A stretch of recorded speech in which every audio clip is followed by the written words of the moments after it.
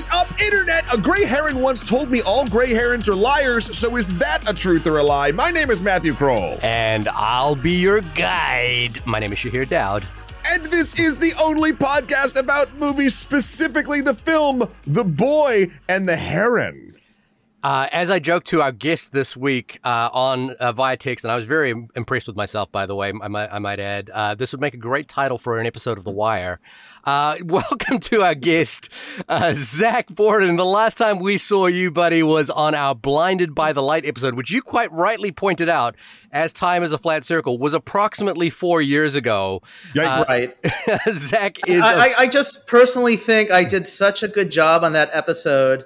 You're like, no one's going to top Zach. You know what? Let's see who can really rise to the cream of the crop. Let's bring another guest and let's give someone else a turn before we bring back the master. So, I appreciate the ego boost. The vote of Welcome confidence. back, buddy. Welcome back, Zach. Of course, you work in and around the film industry. We have to be a little bit vague here so we don't violate any NDAs here. But you have worked in and around animation, in and around toy merchandising, in and around movie production in general. Again, I'm being as vague as possible. This is true, yes. So I am curious how you've been for the last 4 years since we saw you. What have you been watching? What's been happening?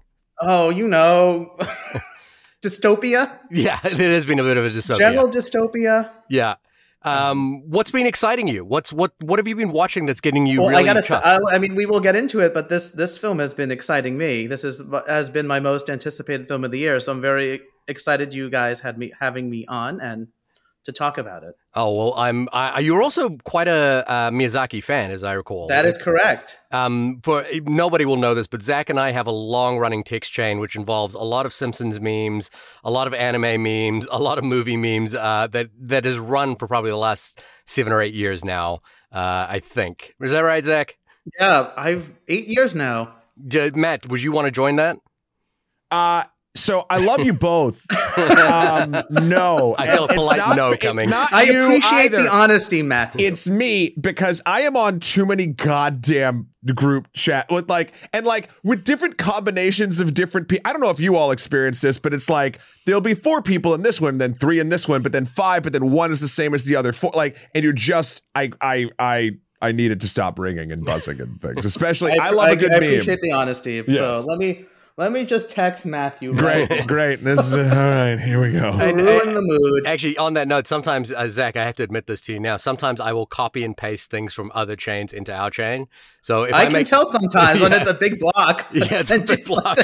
And sometimes, wow, Shahir, I know is a fast texter, but is he that fast? Yeah. Sometimes as well, Zach, there'll be something I'll text you, and then I'll go, that would make a great tweet. And then I'll text you to let you know that I'm going to tweet what we've just said. And I'll copy and paste our text into a tweet. But I appreciate Shahir. You always give me credit. You always let me. I'm not on Twitter or social media. But how the textual sausage is made. Also, speaking of sausage, it's the holidays. It is the holidays. There's holiday sausage, right? So this technically, I think, will come out on Christmas Eve. Oh, nice. A great gift for everyone. What a lovely gift. We got this for you, dear listeners, or it will be the eve of Christmas Eve over on Nebula. The return of Zach Borden. That's right. Everyone's wish list. Listen. Movies. It's right there. Santa told me himself. So. With a bullet. Nice Jewish boy. That's what he told me. Well, on that note, I do have one email that I want to get to in a second, but Matt, you have been pushing for a Christmas episode. I guess this will kind of cover it, but I'm curious. We've been having a back and forth a little bit about, what could be the best Christmas movie for us to discuss. I don't know if we'll actually get to it this year. Maybe it'll be after Christmas. It'll be a New Year's movie or whatever it is. Who knows? But I'm curious for both of you, what is the go-to Christmas movie? Zach? I'm gonna have to. You know what? Home Alone's a classic. I'm gonna say that. Yeah, it's one of those movies. When I grew up with it, obviously, like many millennials. Excuse me. How dare I refer to us as millenniums? But one of those drop the remote movies where I'll see it on. Yeah, and watch a few minutes at least. Yeah. I mean, I've discussed at great length. We've had Randy Corfield on here before. We've talked about Jingle All the Way is probably my go-to. Though, good choice. I was just saying to Zach while we were setting up that the one that's still on my list for a rewatch, because I bought it the second that that I saw it in theaters last year. I pre-ordered it and it came in last January. Was Violent Night. That's David Arbor, right? Is a violent Santa Claus? Yeah, it's like I said before. That is a film violent and alcoholic Santa Claus. Yeah, that is a film that understood the assignment. There's you know what? I think there's probably a case to be made for a tradition of violent Santa Christmas movies, and I'm thinking of Violent Night, Rare Exports, and there was a Mel Gibson. I just mentioned Rare Exports to Matt. Yeah, and there's a Mel Gibson. Mel Gibson plays Santa Claus at one point as well as an angry Santa Claus. I think it's called Fat Man or something like that. Yes. Also, Violent Night, not to be confused with this year's 2023 Silent Night, a John Woo film, which apparently is terrible. That's true. That's true. So that's woo. That's woo. Email that came into us this week, I just want to cover as well. Very quick one from Alex of Ohio, who says, "Hello, Matt and Shahir. I watched The Holdovers and thought it was okay, but after listening to your episode, I felt like I missed something the first time. So I went back to the theater to watch it again with a new appreciation for the details. I think this is a movie that is better on a second watch, but I would not have done the rewatch so soon if it was not for y'all's discussion. So thanks for that. Thanks for offering your insights each week, Alex of Ohio." Thanks, Alex. Thanks, Alex. Zach, did you get a chance to see The Holdovers yet? I did. Did you love it? I did really like it. I thought it was very bittersweet. Yeah. I thought the acting was outstanding. And I'm a sucker for those sort of like teacher-student mentor movies. Mm-hmm. And I really liked how Alexander Payne pulled a Grindhouse with adding in post the scratches and blemishes, and even in the opening titles, the projection jitter I noticed. Yeah. But also obviously the slow fades and or just how he shot it like a 1960s style film. Yeah, there's a lot of fun details. It was very well done. I thought I enjoyed it. I'm very much looking forward to a rewatch. That might also be something. Is it on streaming yet? Do we know? It's not on streaming. It's on digital download already. Okay. So you can spend $20 or $30 to own it now. Well, Matt. I wish not yet. Here's a nightmare scenario. I'll tell the corpo overlords. I will pay $30. Sight unseen. Well, not a sight unseen. I need to see the film and want it. But for a movie's like digital release, if I also would get a physical one when it came out. At the same time. I hear you. That's me. I always wait for the physical. Like I'll give them the money earlier. Like I'll do it, but then like they can take 2 months or whatever and then send me the Blu-ray. It makes me angry when it's like, oh, it's on digital for 2 months and you can't buy it physical. Right. But I also am very aware of the fact that I suffer from choice paralysis, which is that I'm always thinking like, is this the best version of the Blu-ray? Like, is there another version with a better transfer or better features or anything like that? And I often will hold off buying until I know. Like, for example, the Oppenheimer Blu-ray has come out, which is sold out. Apparently, it's very difficult to get a hold of. Yep. I know I want a copy of it, but I'm also like, I'm always a little bit cautious about the first release that the studio does for a movie like that. And I'm like, I know in a year's time or 2 years' time or whatever, there's going to be a version of that movie that comes out a version of the Blu-ray that is like probably packed with, a million more extra features or has a bit of transfer or whatever or if it appears on the Criterion Collection. The Bomb XL edition. The Bomb XL Oppenheimer, edition. The Bomb XL edition. Actually, I will say the Holdovers physical copy does not release until July 1st. Right. So it's a little ways away, but there is a digital copy right now. Christmas in July. Yeah. Just Great. Before we go on, I didn't realize this was the case, but they have not released Oppenheimer in Japan as of yet. They've been negotiating the release of Oppenheimer in Japan for the last few months. And I think they've finally come to an agreement that they will release it in Japan. Yes. But I think that's a fascinating factor in this movie is that they were, well, I don't know if it was sensitivity or just cultural issues or what the concern. I understand what the concern was. We're very aware of what the concern was. But it was interesting that a movie of that scale wasn't automatically released to Japan. a very large market for American movies. So I don't know what either of you all think about that, but it was just sort of startling to me to realize that they had just negotiated the release of the film just a few weeks ago. The distributor, it's a small Japanese distributor to my understanding, and that they released a statement, like sort of what you said, Shahir, cultural and very sensitive issues, but they felt it was a great movie or an important movie to see, and they want, people in Japan who are interested can see it. Yeah. I can also see a world where like it just doesn't release there. Like, I mean, I know it's going to at some point, but I'm saying like that would not shock me or. I understand, and I could certainly understand a world where a different movie didn't get released in Japan because of its cultural sensitivity issues. However, this is a Christopher Nolan movie and arguably one of the biggest movies of the year. I was surprised that they had held off the release for so long, because I imagine there's a sort of cinephilia demand for a film like that in almost every market. Maybe. I mean, I also would say that, and I'd only speak for myself, but like, if I don't know, I wouldn't, no matter how good or big or profitable a film was in that particular case, with all of the minutia and mega events around it, I could still totally see being like, nah. Yeah, well, like, we had this conversation around Isle of Dogs, whether Isle of Dogs would get a Japanese, or how the Isle of Dogs Japanese release would go, given that it was an American film set in Japan with nuclear imagery that also plays with the language in sort of fascinating ways, where characters are speaking Japanese, but there is a translator character translating what the Japanese is being said to the audience. And in a Japanese dub, how would all of that work? Right. So I was very curious about that. But to move us right along, this is also the second Japanese release film we've done in 2 weeks' time. Last week we did Godzilla -1, and this is our first Miyazaki film on the roster. Gasp! It is actually, because the last Miyazaki film that came out was The Wind Rises, which came out in 2013, before the podcast had even begun. And we haven't done any retrospective films. I don't think we've done Spirited Away, Totoro, anything like that. I could have sworn we did Princess, but I don't know. Well, before we get started, where are we on the Miyazaki train, so to speak?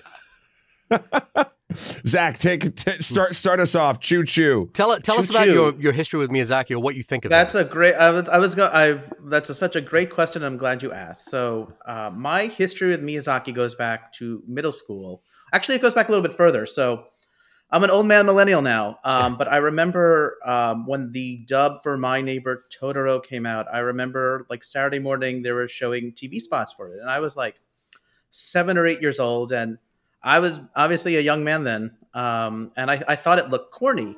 I didn't have an interest in seeing it, and it's just so random. Then I randomly thought of the movie when I was 11 years old. I remember, leaving a movie one night with my family and one of my friends, and the Blockbuster was next door, and I thought, like, whatever happened to that? I didn't call it Totoro, I called it Totaro. Mm-hmm. I'm like, I just randomly thought about it, and I wanted to see it, and I rented it that night at Blockbuster. Right. And I watched that like several times that weekend, and I loved it. And I was so blown away. Obviously I grew up with cartoon animation and Disney animation, but it became like very easily a favorite. Then had my mom go out eventually and buy my own copy of the VHS of My Neighbor Totoro.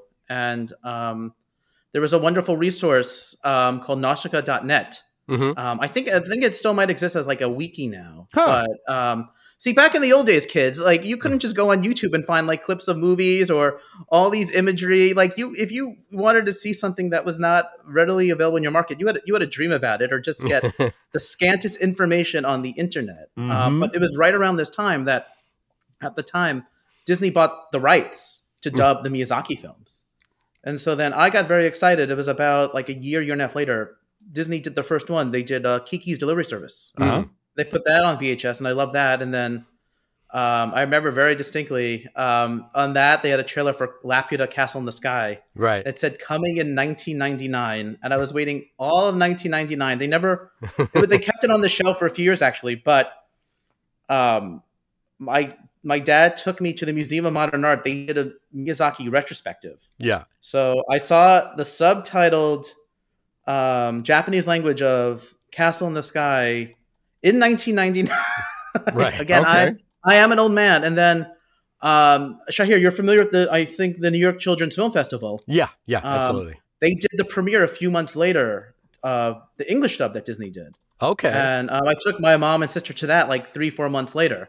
That was the open night film in the year 2000. And I've just been a fan ever since. And so that's it. That's a long-winded explanation from me. Yeah. Well, how about you, Matt? Where does Miyazaki fit in your world? Kind of opposite. I was a later bloomer, I think. I started in 2004 was Howl's Moving Castle. Yeah. I just went and saw that kind of on a whim, and it blew my mind, and I was like, "Oh, I gotta see, more of this man's work." So I kind of went back, and I've dabbled in and out ever since. But that was my first one. And then I've just sort of like popped all around as I can. But I hadn't realized either, because I'm bad at paying attention. I hadn't realized that this is the first feature in 10 years. I remember Boro the Caterpillar, but that was a short. Yeah. And then I never saw Ponyo. Mm-hmm. But I've Princess, Kiki's, Spirited. So I'm there. You're there. I got there late, I feel like. Yeah. I think better late than never. I think that's one of the things with Miyazaki is that it's his significance in both animation and children's feature films is kind of impossible to deny. So I have a child. Obviously, we watched Totoro when my son was of age enough to kind of appreciate it. We've watched Kiki's. He loves Nausicaa of the Wind, by the way. He absolutely adores that film. But in terms of my growing up, I'm sort of the same as you, which is that I think the first thing I saw was Spirited Away, then Howl's Moving Castle, then Ponyo, then I went back and saw Nausicaa and Totoro before that. I also have been to Japan and went to the Studio Ghibli Museum as well, which is incredible. Wow. And I think... Well, Shahir wins. Well, there's something... Some fan I am. Yeah. There's something interesting about Ghibli in relation to America, I guess, because John Lasseter was really the person who really spearheaded Miyazaki's being distributed in America along with Disney. And, the fact that there's this sort of giant Ghibli museum, it's not giant, but, this delightful Ghibli museum in Japan kind of makes you think that there's a sort of correlation between Ghibli and Disney. However, it's never more evident that is not the case when you go visit the museum, which is that the Disney experience is largely driven by merchandise, like consumerism, crappy food, all the stuff that we associate with going to Disneyland, and the sort of almost, in comparison, sort of vulgar exploitation of the character's intellectual property. Like it really feels like we're going to milk this for all it's worth when you go to a Disney Disney property. But when you go to Ghibli, there's this kind of like quiet beauty to the place. It's a very quiet place, and it's not like driven by loud sounds and hey, buy this and all that sort of stuff. It is really driven by, hey, here's Totoro. Here's a version of Totoro that like is beautiful, and you can just sit with Totoro and like be chill, and it almost feels peaceful and serene by comparison, and I think that marks the distinction between Disney and Ghibli. Now, Disney is obviously an entire monolith compared to what Ghibli is, although Ghibli is very successful. But the fact that Miyazaki's output in the last few years have been kind of more akin to what Martin Scorsese's output has been, which is that they're entirely self-reflective.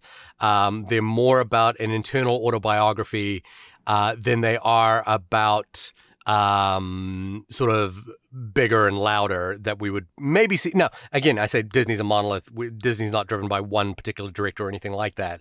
But, if we just look to, say, an analog in Studio Pixar, most of the films have recently been sequels and rehashes of previous intellectual properties versus Ghibli, which is a little more, as I say, reflective and autobiographical in a way. Scorsese and Miyazaki 1 year apart. Yeah, it's almost the same age, and I would really, before we even start the conversation on The Boy and the Heron, really think a lot about a movie like The Irishman alongside The Boy and the Heron. which I think will drive this conversation a little bit. But Matt, could you... Is it a problem if I've never once thought about The Irishman since I've watched it again? It may be. It may be. All right, I'll try to keep up. Yeah. I recently rewatched The Irishman, and I was like, man, this is such a comforting movie. I don't know why, but I'm like just the fact that it's 3.5 hours. You're twiddling your ring, Shahir. Yeah, I'm showing my age, but like the fact that it's 3.5 hours long really gives me a lot of comfort. I don't know why. I put it on, and I'm like, oh man, I'm into this. I'm like happy to sit down and watch this all the way through. And there's something about it that like makes it work for me. Just knowing that it's like slow, languid, like thoughtful, introspective. I love all of that. But Matt, could you tell us what Miyazaki's latest film, which supposedly shouldn't exist given that he retired 10 years earlier. Could you tell us what The Boy and the Heron is about?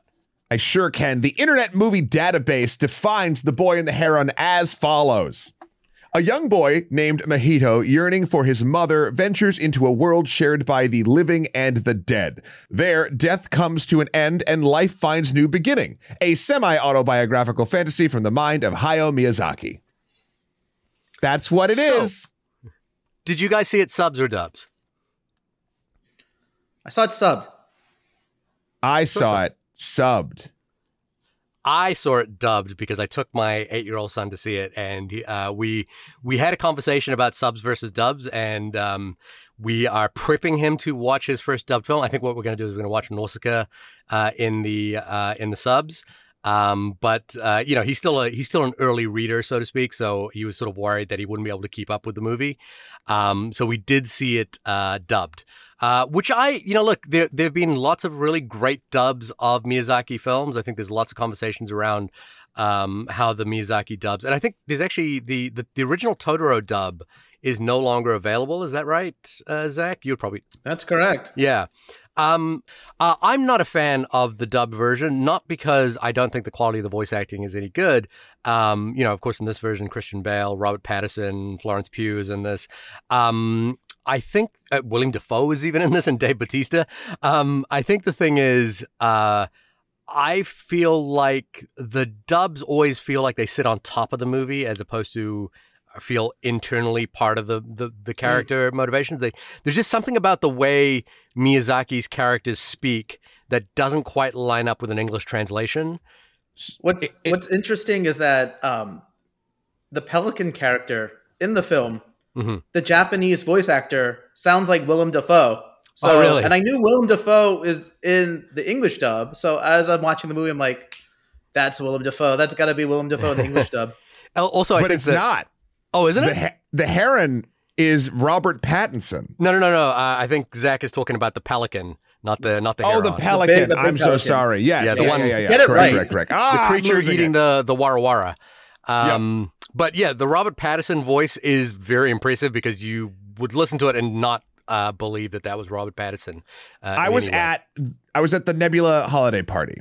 And Patrick and Nando and all these film YouTubers, like normally I'm pure subtitle all the way for these things, but they would not stop talking about how amazing the dub was. Oh, wow. And so I'm very happy I saw it in subtitle, but like there's been so much glowing recommendation of this particular dub that I think the next time I do watch this movie, I will definitely be trying it that way. Look, I'm just on the other side of this, which is that I've seen the dub and I would recommend the subs over it any day of the week, no matter how good that performance is. Sure. But Zach, guest of the show, tell us what you thought of The Boy and the Heron.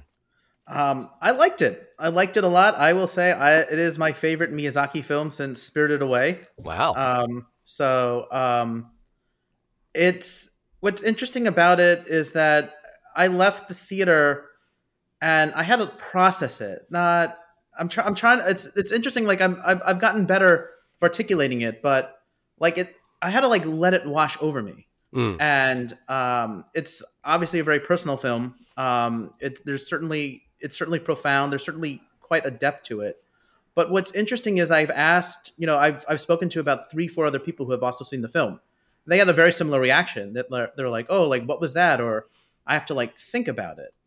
But it's if this is indeed his last film, which actually it may not be, according to certain reports, I think he does go out on a high note. And I think what I also really appreciated about it is that I wouldn't necessarily call it a pastiche exactly, but for fans like me, fans of Miyazaki's work, you see a lot of other films that he's made within it. It's like, certainly I was reminded of Spirited Away. Obviously, the main character going into this other netherworld, the climax. I know we'll probably get into spoilers a little bit, but I'll just say that reminded me of the climax of Castle in the Sky. Certainly, the World War II setting evoked Totoro. Even though I think that was Totoro took place a little bit after World War II. Mm-hmm. Mm-hmm. But you could sort of see just other elements of things he's done. But it wasn't, like I just said, it wasn't like a pastiche. It wasn't like greatest hits. It felt like a summation. Vibes. Yes, vibes. Yes, vibes. Yeah. That's perfect. But I really like the film, and I do want to revisit it soon. Matt, how about you? So I went and saw this at ye old Lincoln Center, my fave. I saw it in IMAX, because it was the only one that was available. I don't like normally seeing films that aren't shot in IMAX on IMAX. I just don't. I mean, it's fine, but whatever. But this was an interesting go because, and maybe this is another reason why I'm really interested in seeing the dub. IMAX subs are hard when you don't have a great seat. Oh, they're all the way down at the bottom of the IMAX, and you're at the top. I'm all the way. I'm near the bottom. Right. So I'm reading, but I'm doing. This is great for an audio medium. I am rotating my head, sort of like it's so big that like my eyes won't like. Cross-eyed. And so that was a little bit distracting. That's not the film's fault, of course. But the good part about this entire thing was, obviously, Miyazaki films kind of teleport you into another place, and you sort of they wash over you and whatever. And in IMAX, I mean, it's you're in it. It's like you have no vision outside of the frame that they're presenting. I can imagine the fire sequence at the beginning in IMAX is incredible, insane. And it was really, really lovely. I appreciated in this one in particular I won't say this sounds like a detriment, but it is not. A lack of focus on, especially as the movie progresses, on like a procedural plot. Like, stuff happens and things go forward, but like none of those things are important. It's the emotional journey of who he's talking to, who they are in other timelines, except like, and like, there's such a strong emotional catharsis through that. And when you put it next to all of the metatextual information about Miyazaki's life and his career, I mean, you could as we talk about this movie, we get into spoilers. We can definitely start going into things like does X, Y, and Z mean this about his current day life? Like there's things where I feel like it traverses even beyond the historical stuff. His mother was sick with tuberculosis, the war, like all that stuff. That's all there and present, and you can see even in the IMDb description a semi-autobiographical fantasy. But there's other stuff, like especially with Granduncle, that just sort of feels very like.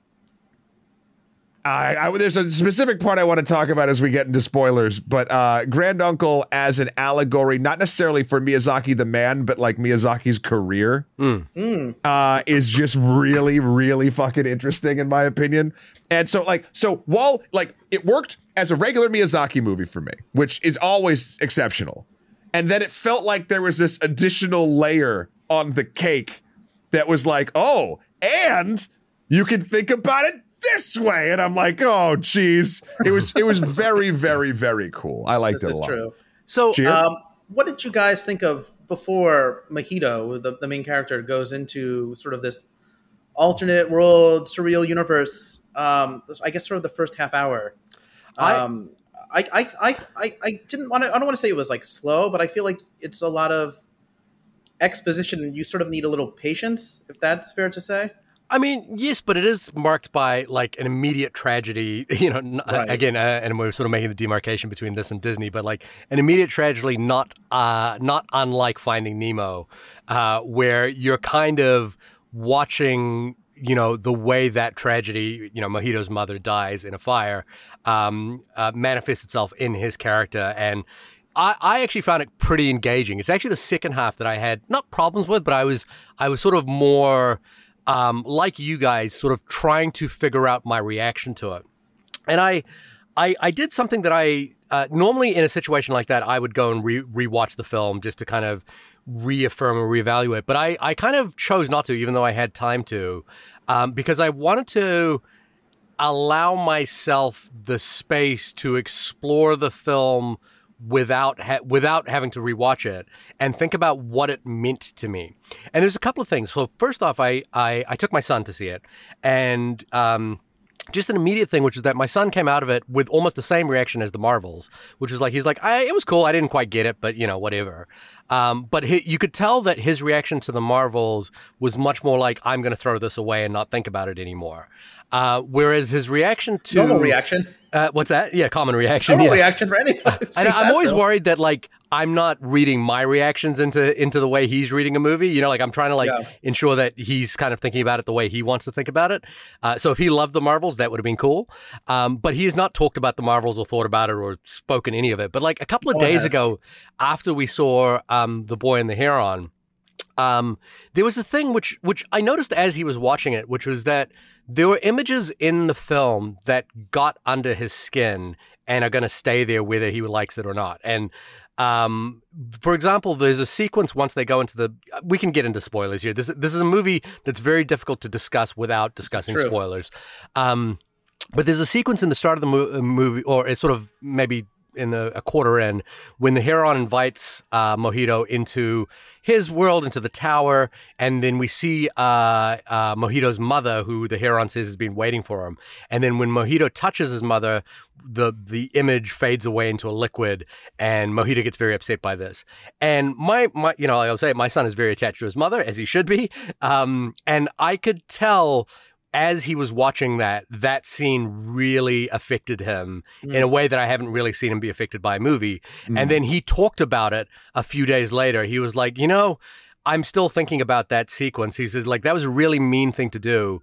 And it was a really scary moment when Mojito's mother melted away. And he was like, I could see him negotiating in his head how to navigate that. And like, it affected him in a profound way, which is that I think he's going to be thinking about that for a while from now on. That's going to be his more meaningful version of the fire bull in The Last Unicorn for me. Right. Yeah. It's also his like villain origin point, maybe. Yeah. But, I wanted to say this. Let me make note of that. Another thing is that I thought a lot about Masaki Yusa's film Mind Game, which is a film I talked about on this podcast before, a film I absolutely adore, and one that is basically, in the same realm, jumping into like a spirit realm, a sort of fantasy world. But what's interesting about that is that film sets you up to do that in the very first few frames. And this film doesn't quite do that. So when it gets into this strange world with unusual rules, there's a part of you, I think, instinctually trying to piece it together. It's like it's a puzzle that needs to be solved. And the more I've sat with the movie afterwards, the more I've been thinking about the idea that it's not a puzzle meant to be solved. It is a rendition of an image that is meant to be enjoyed and observed, but not necessarily solved. Like you can even find interviews with Miyazaki where he says, I don't really understand what this is. I just felt compelled to do it. I just made it. And I feel compelled to kind of like put these images out in the world. And yes, there are sometimes corollaries between, his autobiography and what the film is trying to do. There's lots of points that have pointed to the grand uncle with his sort of blocks of, his tower blocks that he's been assembling as renditions of Miyazaki reflecting upon his career and what it means to be. But I think, to me, there's something futile in trying to piece it together in that way. And it's something more interesting to do what kind of my son is doing, which is just feel the movie and feel how it affects you in certain places. Because there are moments where there's a moment in this movie where one of the characters learns about the fate of what their lives is going to be, and then accepts that fate because they decided that fate is more beautiful than the possibility of the death that it brings with it. And I kind of was just more touched by that than trying to assemble the pieces of the film. And then in the other way, I was sort of just in awe of the fact that, Miyazaki, I haven't seen The Wind Rises. I will watch it after this.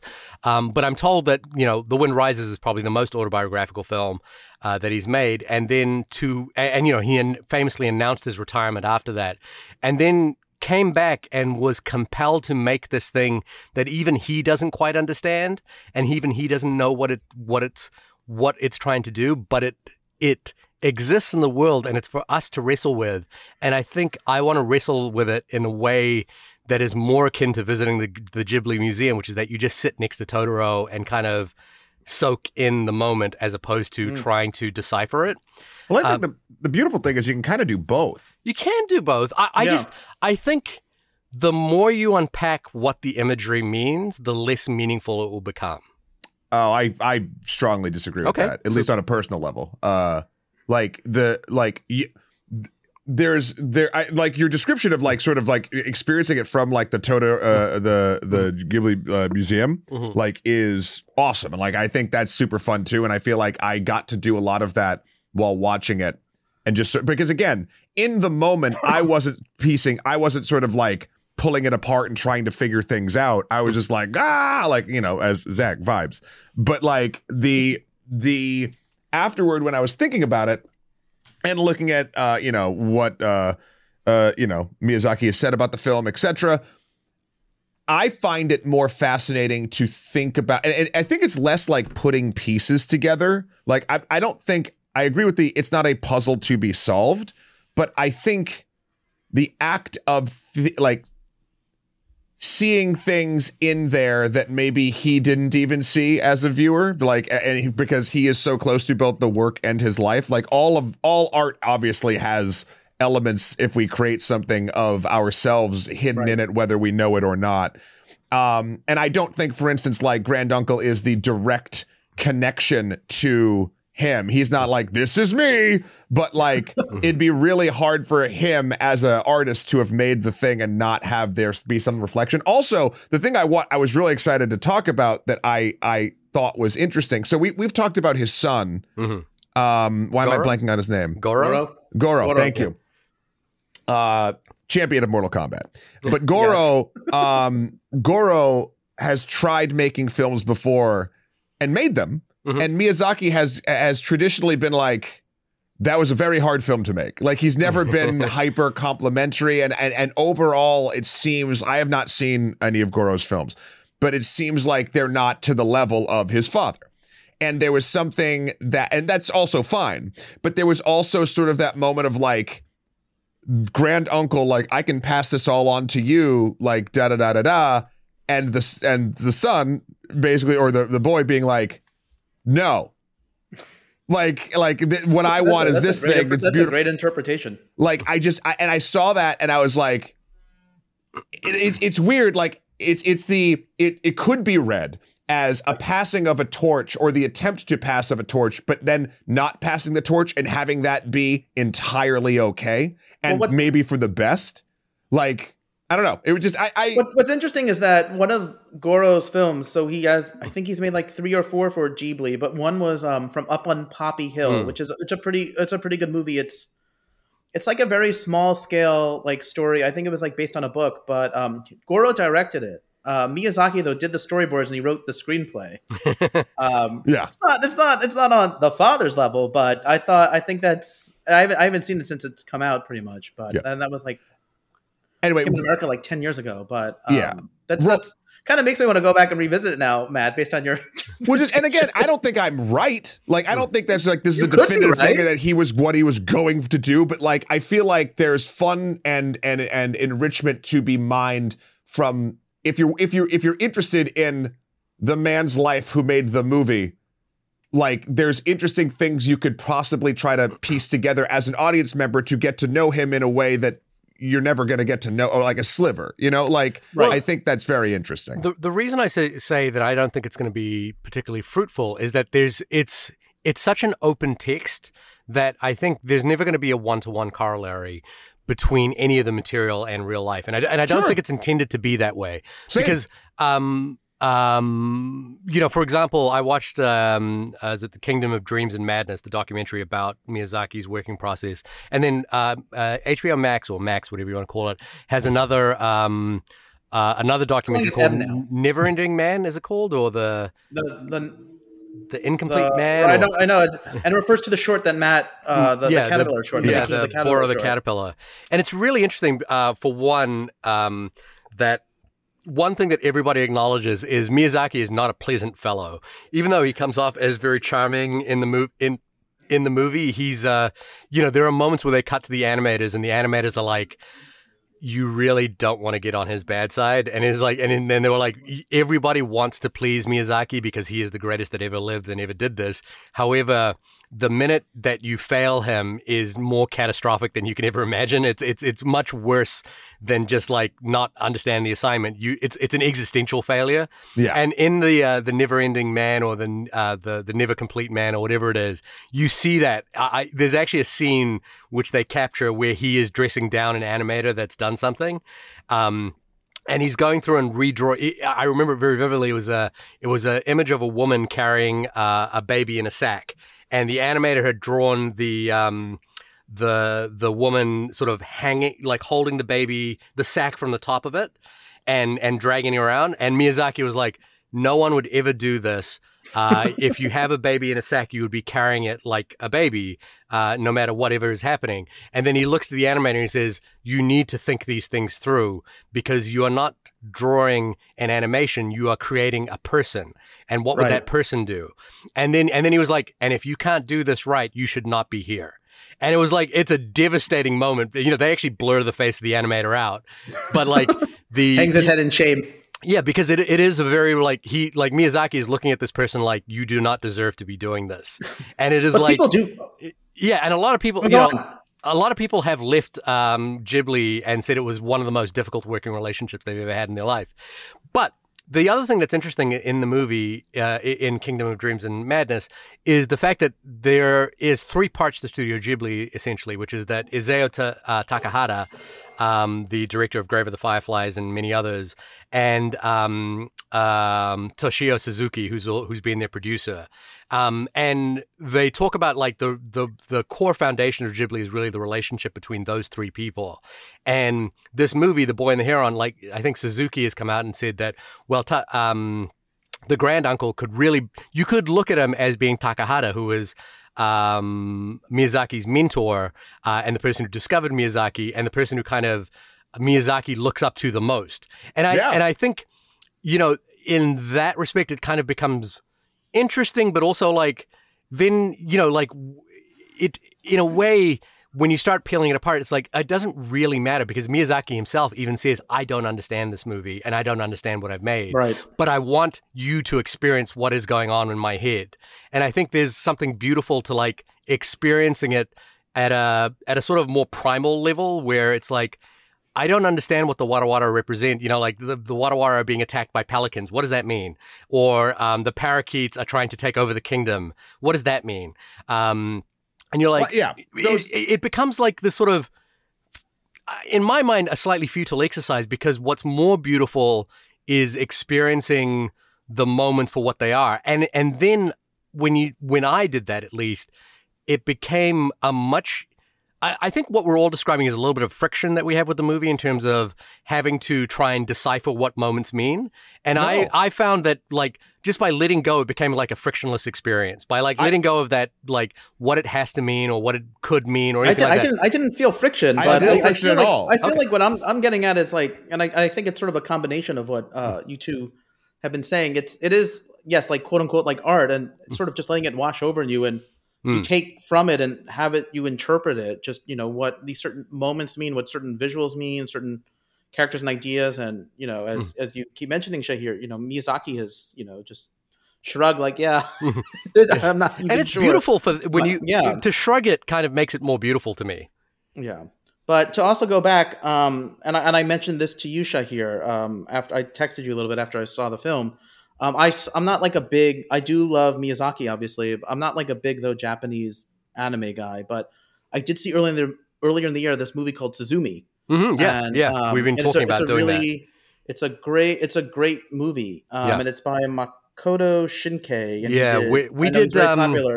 We did. What was the time travel? Yeah, we did Your Name on this podcast. But what I realized, though, this movie has a lot in common with Suzumi. It does deal with a surreal world, surreal sort of aspects. It mostly takes place in the real world, but there is, I don't want to spoil it too much, but there is sort of this alternate reality, but it's also about trauma and the young girl, Suzumi, coming to terms with her mother's death in the 2011 earthquake and tsunami in Japan. Right. And so it's interesting. There actually are some similarities between both films. And I also mentioned to you, Shahir, Shinkai, he's a very big Miyazaki disciple. Excuse me. And and in the film, there's like a reference to like a town called Miyazaki, and he's been very open about it. So, but I thought it was interesting that Boy and the Heron reminded me of that film. They actually have a lot in common. And I know that movie now is streaming on Crunchyroll. I'm not sure if it's available on digital or physical media yet, but I do recommend that film as well. And it's an interesting compare and contrast, just given the themes of trauma. Well, for example, we did Belle on this podcast this year or recently as well. And I think that was a movie that kind of invited, even though that's sort of set in a sort of fantasy world, there's much more of a direct this means that kind of feeling to that movie where you're trying to decipher. And as I recall, neither of us were too enamored with the way that movie actually worked. But this one, I kind of felt more of a sense of letting go of it. And I was having a conversation, Matt, at your Christmas party actually, with Will Tempfer, who's been on the show as well. And we were talking about the boy. Yeah, classic Will. I don't know, but go on. We were talking about the boy and the Heron. Come back for 4 years, and it made me think about this really vivid experience of seeing. I don't know if anyone's really seen this movie, but Oliver Assay's film Demon Lover, which is a American movie about a American firm taking over an anime company in Japan, and the movie sort of slowly starts merging what is real and fiction throughout the course of the movie, and you're not really sure what's real and what's not in the movie. And Asaya has this sort of really fluid style of movie making where scenes, you understand that there's a continuity, but like two scenes will be jammed up together that have no business being jammed up together, and you're sort of spending the whole time trying to figure out what it was. And at any rate, my experience of watching that movie, I remember walking out of it that going, I don't quite have the vocabulary to discuss this movie in a way that makes it easier to understand or helpful to understand. But I do know that the movie affected me in some way where even if I don't understand, like a lot of times if I don't understand a movie, I often feel confident that I have the vocabulary to explain it, to understand it, or to even like think through it. And I guess what I was getting at in Demon Lover was that I felt it was incumbent upon me to come to the movie's terms as opposed for the movie to meet my terms. And that's kind of the way I feel about The Boy and the Heron, which is that I feel that the movie is operating on a level of fluid imagination where there are some things that kind of connect to each other. There's, like imagine being Alice falling into Wonderland for the first time, and it's like, what does this mean? What does that mean? That's the kind of experience of watching The Boy and the Heron for me, which is that I don't know if I understood all of it. In fact, certainly walking out of the movie, I was like, I'm not sure what I make of all of that. But I do know, like my son, that something about it kind of cut to the heart of me in a way that I was not expecting. And for me, there's a moment in this film where Mojito meets his mother, or meets a young version of his mother. Back to the Future style, or the film I was going to. It was really jarring when Huey Lewis started playing during the film.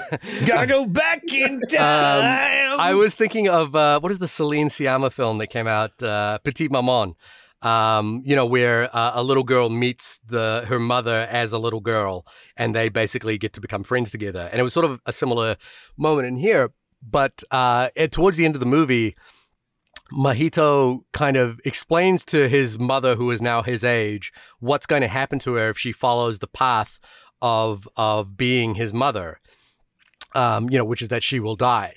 And she says to him, I'm okay with that because I would have become your mother. And that's a greater gift than I can ever imagine. And boy, let me tell you, when I'm in the theater sitting next to my son, who I know loves his mother more than anything on the planet, and is clearly affected by this film, I am, a ball of mush in this movie. And I'm like, I don't understand how we actually got to this point. I don't understand what the doors are. I don't understand what the parakeets are doing. This tower thing with these blocks, I'm like, I don't get any of this.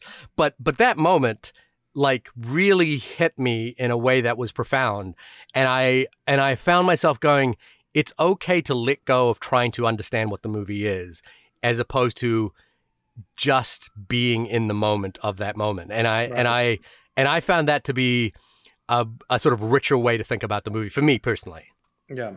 I really like the moment that, when he was with the granduncle, that whole thing being free of malice.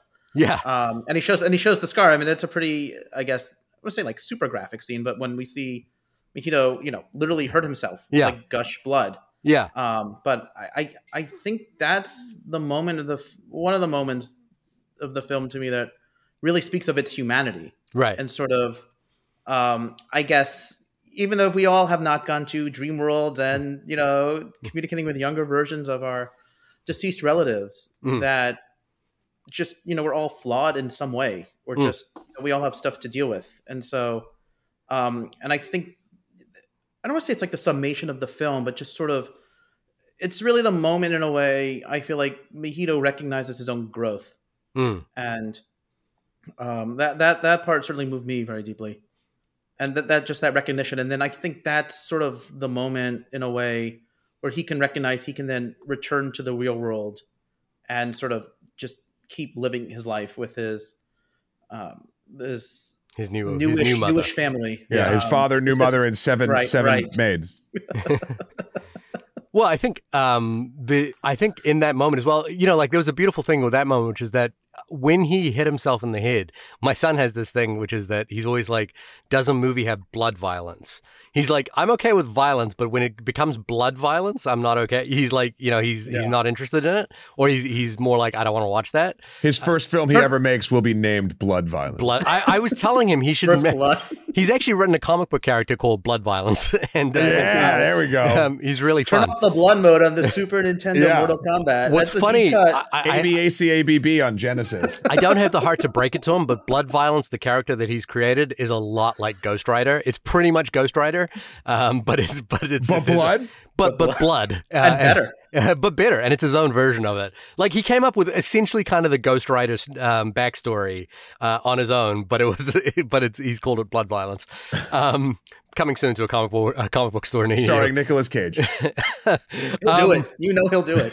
Yeah, I know he'll do it. But the moment when Mahito hits himself in the head, I remember it was kind of a jarring moment. And my son was like, "What is he doing?" And then later, again after the movie, my son said, "Oh, that was him being mean to himself. That was his malice." Yeah. And I was like, "That's the movie's directly spelling that out." But I was like, I didn't understand it in the moment. I still kind of find it difficult to understand. But it's interesting that the movie points to it not as like Mahito basically doing the thing that we're all thinking he's doing, which is trying to make the bullies' attack on him seem much worse than it is, and basically trying to get out of school. But to clarify it as that is my own internal malice. Yeah. Was like, oh, that's a much harder way to look at this story, and it's not quite connecting the dots in the way I think it is. And I want to sit with that more, because he's sort of equating self-harm as malice, as outward malice, and he needs to let go of that. And I was like, I was kind of struck by that. And again, I just, one of the things I thought is like, what a wonderful thing for my son to have seen that is far richer than what I probably would have explained it as, the way parents explain that kind of Sure. thing. This is far richer and much more interesting and nuanced. Yeah. I mean, again,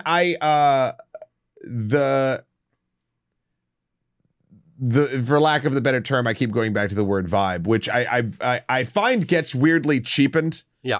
Because what is a vibe I think this was some more news podcast that was talking about this, but like a vibe is a vibration. Like it is something that actually does have an effect on things and bounces off stuff and affects the world around it, even though it is borderline ephemeral, not like a rock, you know? And the thing I think I really like about, you know, all the moments that you've both described in this movie in general is that you can try to figure out stuff, but the movie does also really let you not if you want. I mean, Sheer, you even said you didn't want to, and that's cool. What I really liked about it was sometimes in films I'll be like, let's go Belle. You brought up Belle, right? I'll be like, oh, well, this means that, and that means this, and this is an allegory for this, and da-da-da-da. And I never really did that with this movie. Like, I didn't give a shit about that's the wrong way to put it. I was never like, what do the parakeets represent? Like, I never, like, because it's not the point, and it's not interesting. Right. But I think the stuff that got me thinking in more of the puzzle pieciness on top of the story sort of vibing over you or washing over you was literally that Miyazaki was like, oh, I don't know, like it doesn't, you know, I just want to show you the thing. And like looking at it based around the actual human being whose mind it came from. Like that was and again, it's not so much as like, I'm fitting these Lego blocks into a perfect thing. And it definitely meant that he loves pork chop sandwiches. Like it's not that. It's that you can kind of glean where emotional resonance from his life, career, family, etc. has put into this fantastical story. And it lets you maybe feel like you know him a little bit better. You can also internalize it and see, like, much like you mentioned your son Shahir did with various scenes, how you did, Zach, even stuff you said. So like, I don't know. I am a huge fan. I guess if I had to finish off what I was thinking about this movie, I'm a huge fan of films where you can engage with it on both an intellectual and emotional level, not just one way, but two ways. So like squaring the amount of interactivity you can have with it or thought after the fact. And this felt to me like an extra layer on a Miyazaki film. And I didn't know you could do that. And it was just a really nice surprise. So, yeah, I mean, if it hasn't been clear yet, this movie rocked my socks. But, Zach, I want to kind of give you the final word here, but one thing that I thought was interesting that I looked up was that there was much made of the final line of Miyazaki's last film, The Wind Rises, which is I think the line is, we must live. Right. And we must go on. Wind is rising. We must live. Yeah, we must live. And there's an interesting thing, which is that Miyazaki announced his retirement right after that film, sort of feeling like his retirement wasn't brought about by his inability to do things. It was more that he felt like he wasn't sure what he had to say anymore, or what he could contribute anymore to the conversation. And he also felt that the sort of nature of animation and what he did was kind of changing and no longer as in demand as it once was. And the interesting thing, I think, was to think about what the original title for this film is, which is an adaptation of a very well-beloved children's book or novel in Japan called How Do You Live? Yeah. And I think even just like framing the film as a kind of call and response to The Wind Rises, in terms of like what Miyazaki's career has meant, and the kind of, and then thinking about how do you live in terms of the tower of blocks that the grandfather has created, which is imperfect and like requires someone else to carry on to do what he could not achieve. I think the film again opens up in an interesting way, and I sort of, it's broad and it's nebulous, but I think the sort of taking it as a response to how do you live, and looking at this as potentially being the last Miyazaki film, I think it's an interesting open text to reflect upon life as we move forward. And I think what's great about it is it's not one lesson or one moral theme or anything like that. It's going to be this sort of ongoing conversation this movie has created that will last a while. And I think that's an interesting way to read the film for me. Zach, I'm sorry, I rambled on there, but I was curious, like what you would ultimately take away from the movie, or what you would offer to our listeners who are thinking about this movie. That's a great question. Well, I do want to point out they do reference the film. I mean, the book rather directly in the film. Yeah, it was his mother's copy. Yeah, and that's what sends him off into the world, yeah. isn't it? Yeah. And I remember reading Miyazaki. He sort of, one of the reasons he made this was sort of like something to leave behind for his grandson. If I'm understanding. Yeah. As he goes, quote unquote, into the next world, something to sort of leave behind, which I think ties in thematically. And I think what I have to say, I think it's sort of what I said before. It's sort of a representation of the man, and it's sort of, and as we talked about today, it's a representation of the man. It's a representation of his work. Just the imagination, just sort of, obviously, World War II in Japan, and his mother, and the effects of the war after had such a very profound effect on him. And I think it's a beautiful film. And look, it's very clearly, I'm still processing it as well. So. It's a challenging film to process, and I think more than anything, that's an invitation to go see it. Yeah.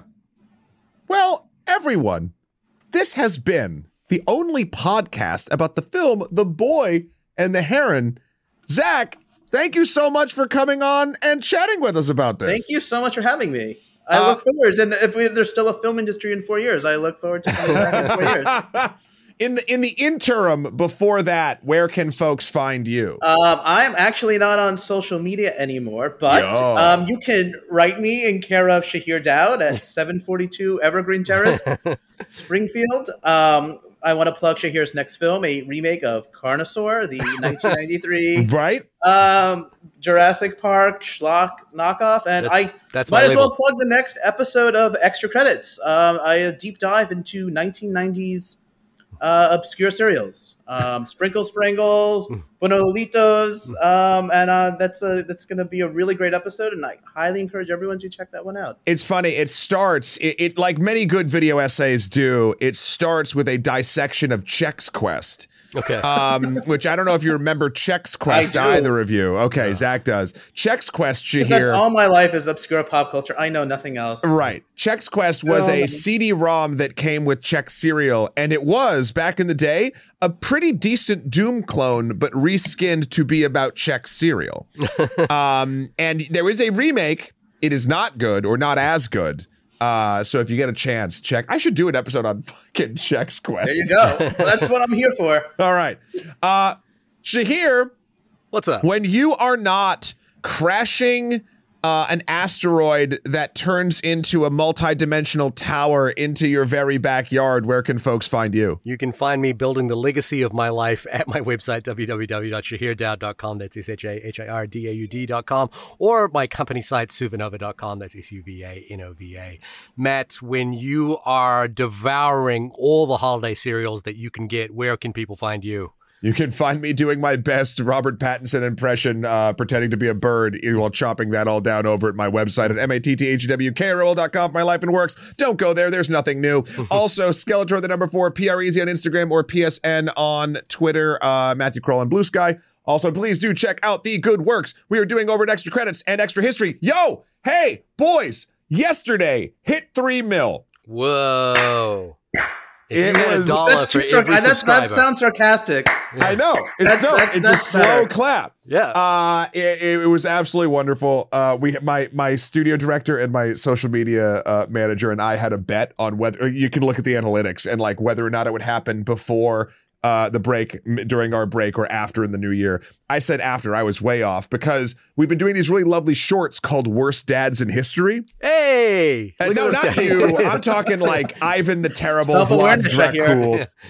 And the shorts in the algorithm have like catapulted us up. And by the time this comes out, on Extra Credit side, you will be able to see an episode called Roguelite is the New RPG, where we look at how RPG mechanics went into video games a certain way years ago, and it feels like roguelite mechanics are kind of being the next step of like, let's kind of put this into everything lightly. And on Extra History, we have an episode entitled, which I'm sure will not anger anyone, The Real War on Christmas. Oh, good. I'll say nothing else. I feel very mellow about this that topic. Should be out. It's about the plum pudding riots. But that should be out by the time this airs as well. So lots of holiday treats for everyone. And for everyone who's spending Christmas Day with us, please write us in at onlymoviepodcast@gmail.com and tell us what you watched on Christmas Day. Was it The Boy and the Heron? Was it Home Alone? Was it Last Christmas? Was it Violent Night? Was it It's a Wonderful Rare Life? Exports. Yeah, Rare Exports. Jingle All the Way. Jingle All the Way. Yeah, email us in and I also want to know where you watched it. Okay. Because like it's so fun. It was a on my Apple Watch as it was intended. Yeah. Because I think Aquaman comes out on Christmas. Oh man, comes out. Oh boy. Yes, it comes out a little right before Christmas. Yeah. The only thing should I? By the time this comes out, it will be out. Yeah. I still have my beard. Congratulations, long hair. on your starring role. Yeah, and I still have the costume. I was like, should I go to opening night dressed up as Aquaman? I think you should. I think I should. Should Yeah. I? And I should go to like you should charge smallest people junkie like a Times theater. Square mascot. Yeah. You're just such a big fan of the franchise. Such a huge. I walk in going, I was looking for the holdovers. Yeah. Wow. But we will be at you again talking in your ear holes next week. Bye, everyone, and Merry Christmas. And Bye-bye. And love to you. What do you say at Christmas time? Happy holidays. Happy New Year. All good things for next year, everyone. To all a great night. Is that Sloppy Hollandaise. What? It's good. It's tasty. You put it on eggs. Ew. Yes.